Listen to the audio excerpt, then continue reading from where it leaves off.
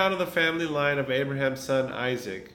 Abraham became the father of Isaac, and Isaac was 40 years old when he married Rebekah's daughter of Bethuel, the Aramean from Padan Aram, and sister of Laban the Aramean. Isaac prayed to the Lord on behalf of his wife because she was childless. The Lord answered his prayer, and his wife Rebekah became pregnant. The babies jostled each other within her, and she said, "Why is this happening to me?" So she went to inquire of the Lord. The Lord said to her, "Two nations are in your womb, and the two peoples from within you will be separated, and people will be stronger. One people will be stronger than the other, and the older will serve the younger." When the time came for her to give birth, there were twin boys in her womb. The first to come out was red, and his whole body was like a hairy garment, so they named him Esau. After this, his brother came out, and with his hand grasping Esau's heel, so he was named Jacob. Isaac was 60 years old when Rebekah gave birth to them. The boys grew up, and Esau became a skillful hunter, a man of the open country, while Jacob was content to stay at home among the tents. Isaac, who had a taste for wild game, loved Esau, but Rebekah loved Jacob. Once when Jacob was cooking some stew, Esau came in from the open country famished. He said to Jacob, "Quick, let me have some of the red stew. I'm famished." That is why he was also called Edom. Jacob replied, "First sell me your birthright." "Look, I am about to die," Esau said. "What good is the birthright to me?" But Jacob said, "Swear to me first." So he swore an oath to him, selling his birthright to Jacob. Then Jacob gave Esau some bread and some lentil soup. He ate and drank, and then got up and left. Amen. This is the word of the Lord.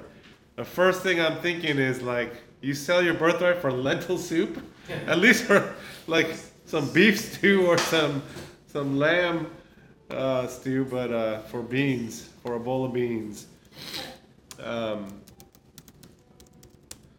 Sorry.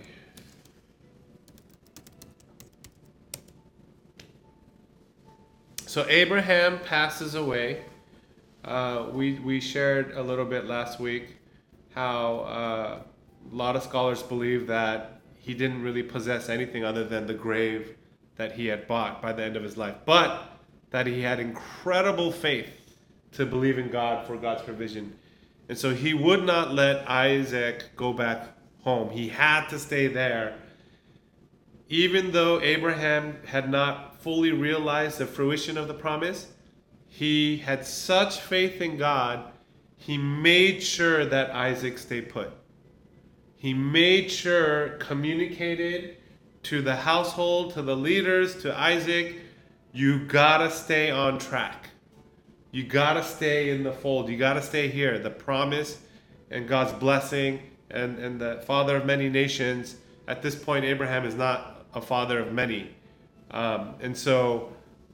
Fully realizing that the promise for Abraham was not just for him, but for his family. And so what Abraham was doing was not just for him, but for his family. And so the calling on your life is not just for you, but for those that come after you. I remember watching a movie, and it was talking about like end of the world, and we have to preserve this line in humanity, and basically there was a pivotal moment in the movie where this idea of saving humanity, right, this big, glorious kind of mission, but when it came down to it, really for anyone, the line of sight was just the next generation. It was hard for anyone to see beyond their own, like immediate, our own immediate children. It's hard for me to see beyond what God is doing in me and my child. But for Abraham, he knew. He knew that what God had for him was not just for Abraham, certainly, because at the end, when he realized not much had come to fruition of what God had said, he could have said, all right, fine, it's time to, take matters into own hands. But Abraham had faith to believe that God had something greater even beyond him, even beyond his son. Abraham is mentioned 70 times in the New Testament alone. He is one of the most important persons in the Bible. In the New Testament alone, 70 times. Only one person is mentioned more, which is Moses, 80 times, as far as the Old Testament. Um, the picture of Jacob and Esau being born. Jacob, uh, it says that he dwelled and hung out around the tents. You know, he's good at cooking. Some stew. While Esau was a hunter, a man of the open field and country. So I mean, I think without reading too much into it, Esau was like a man's man, like to go out, very hairy. I guess you have to be, physically attuned to be able to hunt and have that skill. Jacob, it says he liked to be around the tents. He's a homebody, probably good at, other things, relationally, communicating, and I don't know. Jacob's more like my kind of guy. So he comes back. Esau comes back famished and hungry, to the point of death. Had expended himself a great deal going hunting.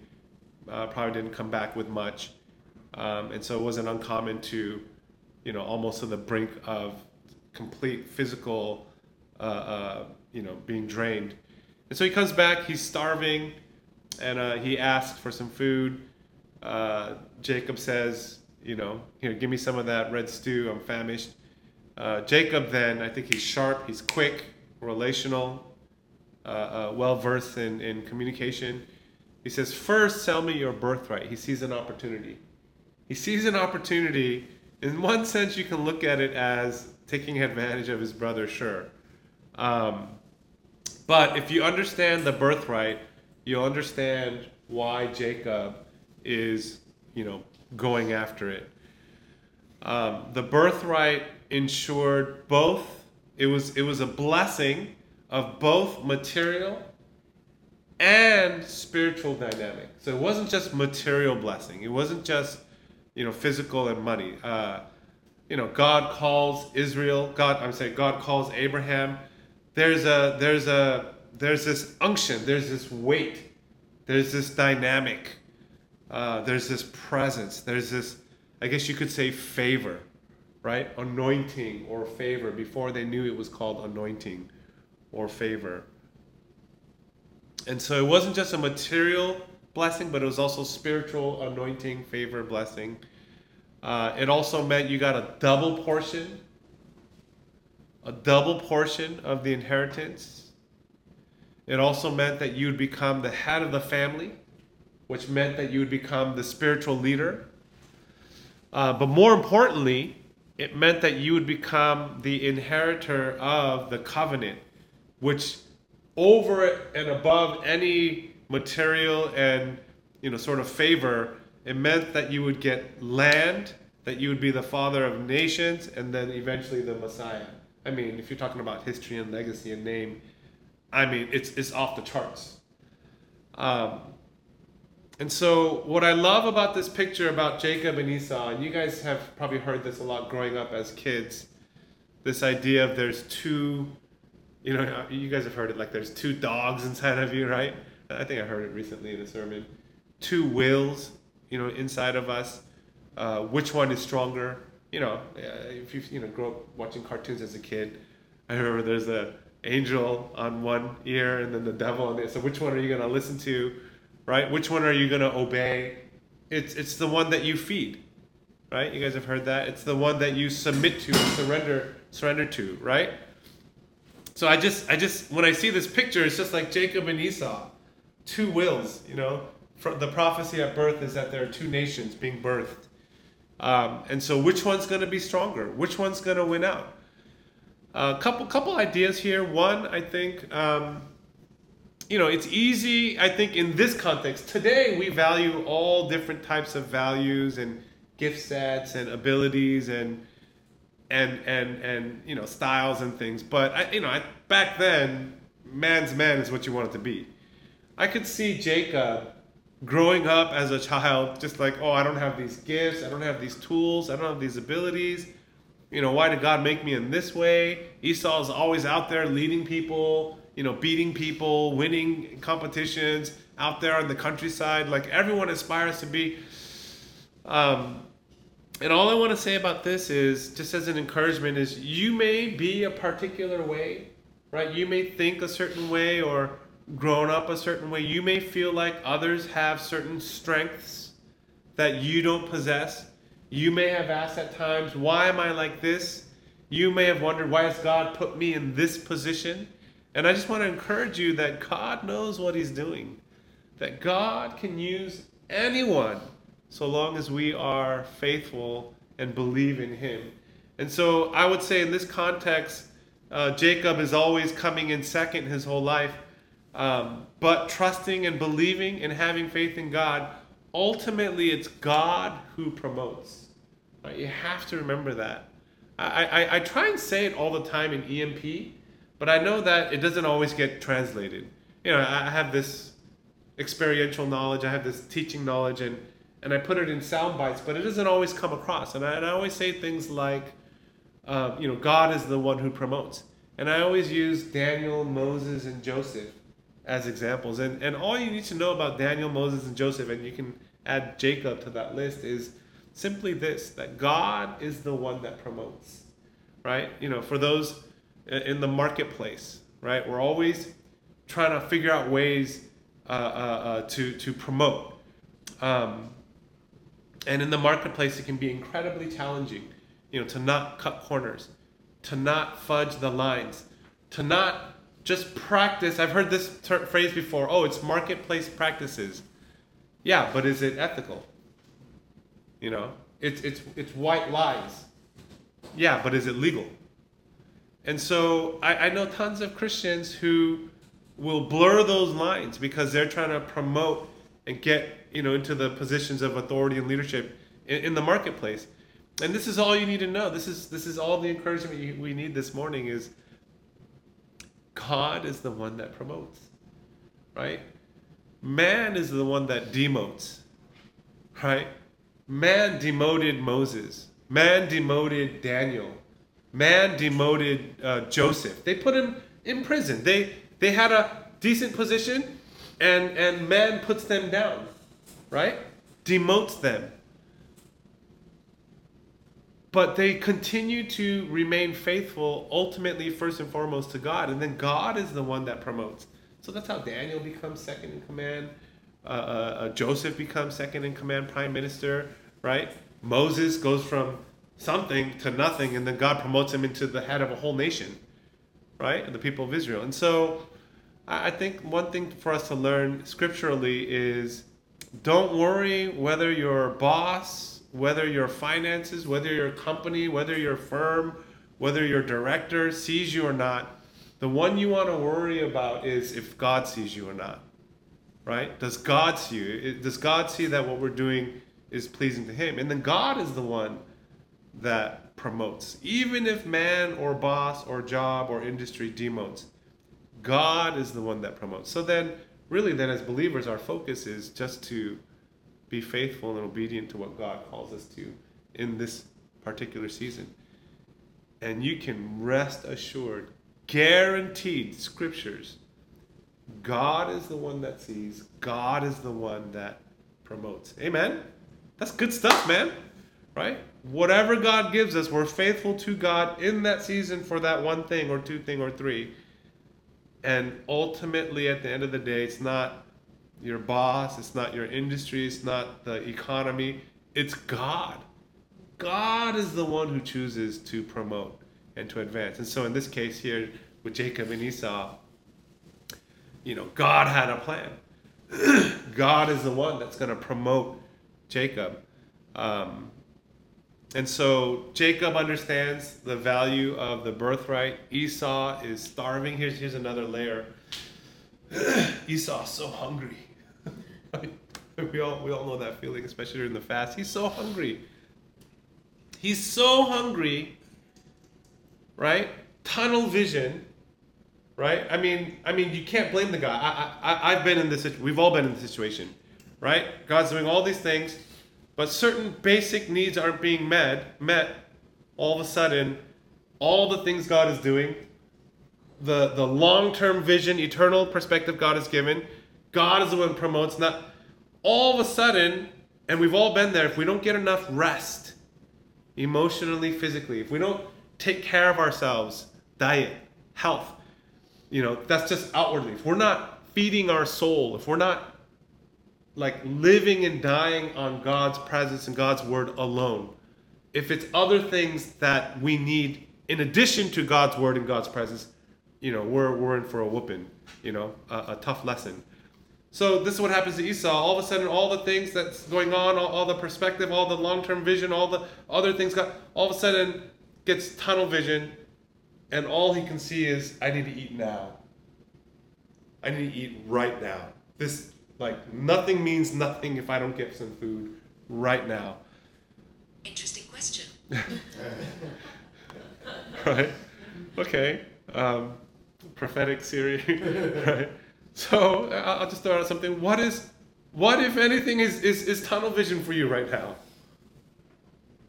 What if anything, like if you were to have an out of body experience, right? Sam steps out of Sam. Sam looks at, like in the movies, you're like this hovering goat, and you're looking at Sam, and you're looking at, what would you say to Sam? What would you say to yourself?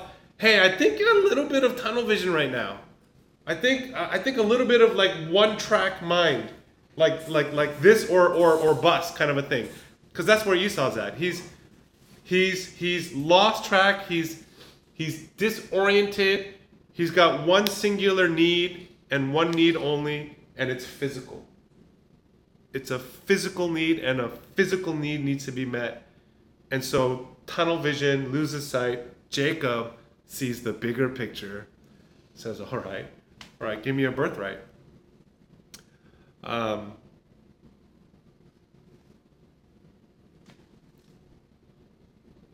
Material blessing, which comes with the spiritual blessing, the double portion inheritance, head of the family, spiritual leader, inheritance.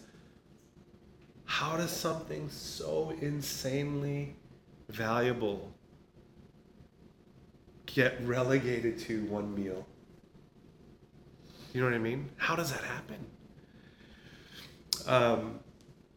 The scripture says that Esau gave up his birthright for exchange for a red stew of lentil.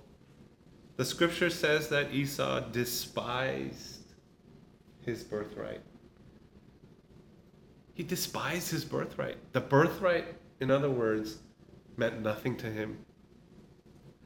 The birthright meant nothing to him. The birthright, in fact, was like some sort of blockage to him.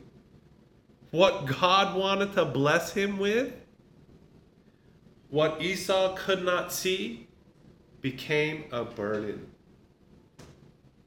He despised the birthright. What? The blessing of God over your life? The plans of God in your life that to be fair, have not come, can become a burden and something that is despised? Well, the scripture says Esau despised the birthright. In other words, what it means is Esau had no faith in God. To despise the birthright for all that it's worth and value eternally, it basically means he was short-sighted. He could not see the value of the promise. The promise, which at this point was nothing but a word. At this point, the promise was nothing but a word. And he had no faith in God's word. So therefore, he despises whatever it is that God said he would do. And so let's wrap up this morning. Let's have the worship team come up. I'm just kidding. Let's have Ryan come up. Right? So just 2 questions for you this morning. Right? I love how Bob Sorge says it. I love how Pastor Benjamin says it. I wish I came up with it. But Pastor Benjamin says it's not a setback, it's a set up. Right? If you're in a position now where you're having a hard time seeing or experiencing the promise and you're going through certain difficulties and struggles, don't look at it as a setback, but a set up. Right? No matter how hard it is, no matter how challenging it is, believe that God is using this difficult season and time to set something up for you that is to come. Jacob, Joseph, Moses, Daniel, all setbacks in some ways, all without materializing and experiencing, but had faith. Bob Sorge says, if you guys remember in one of our conferences online, it's not a tomb, it's a womb, right? Jesus dies, goes to the tomb. Everyone thinks it's over. It's death, game over, failure. It's not a tomb, it's a womb. God was birthing something new. And so I just want to pray that over you guys, right? If you're struggling or you've gone through hardships, we all have, I have. And the enemy is trying to tell you it's the tomb. The enemy is trying to tell you it's over. The enemy is trying to tell you, it's a setback from which you'll never recover. And all that is a lie. All of that is a lie. It's not a tomb, it's a womb. It's not a setback, it's a set up. But you got to cling to the word. You can't cling to the circumstances. You can't cling to conversations. You can't cling to leadership. You can't cling to the economy. You got to cling to the word. You got to cling. If you're going to double down and go for bust, go for the word. Put everything down on Jesus, right? Go all out. Double down, triple down. I got nothing left. Disciples, right? I got, who else am I going to go to? I gave everything up to follow you. Man, I'm doubling down. Man, I'm going to see this thing through. Right? So 2 questions this morning, right? Are you living by faith or are you living by sight? Are you making decisions based off of what you need now? The hot, hungry red stew? Or are you making decisions for the promise that is not just for you, but for your kids and for the next generation? Are you living and making decisions by faith? Or are you living and making decisions by sight? Right? What's the difference? How would you know? And here's one more question. What would it look like for you this week? What would it look like for you this week to make decisions or live with an eternal perspective and not a 5-year perspective or a 10-year perspective? How would it impact your plans and your decisions if you were to shift it or adjust it, timeline, eternal perspective, right? Are you making plans eternally? Are you making plans 5 years or 10 years? What would it look like to adjust those plans? What would it look like for you to not despise your birthright? What does it mean to have faith in God's word, even if materially, physically, tangibly, not yet, but setting up. Let's respond in worship and let's just give praise to Jesus, who left and laid down and gave up everything for the hope, for the promise, for the joy set before him. The scripture says he endured the cross. Jesus, for the joy set before him, he became nothing and endured the cross. What is the joy set before us that we don't have now? It must be Jesus. It must be the eternal kingdom. It must be God. Let's reorientate our compass. Let's recalibrate our GPS. And let's get in alignment with faith, with the word. Let's go where God is going. And let's adjust our plans accordingly. And let's give him praise and worship this morning.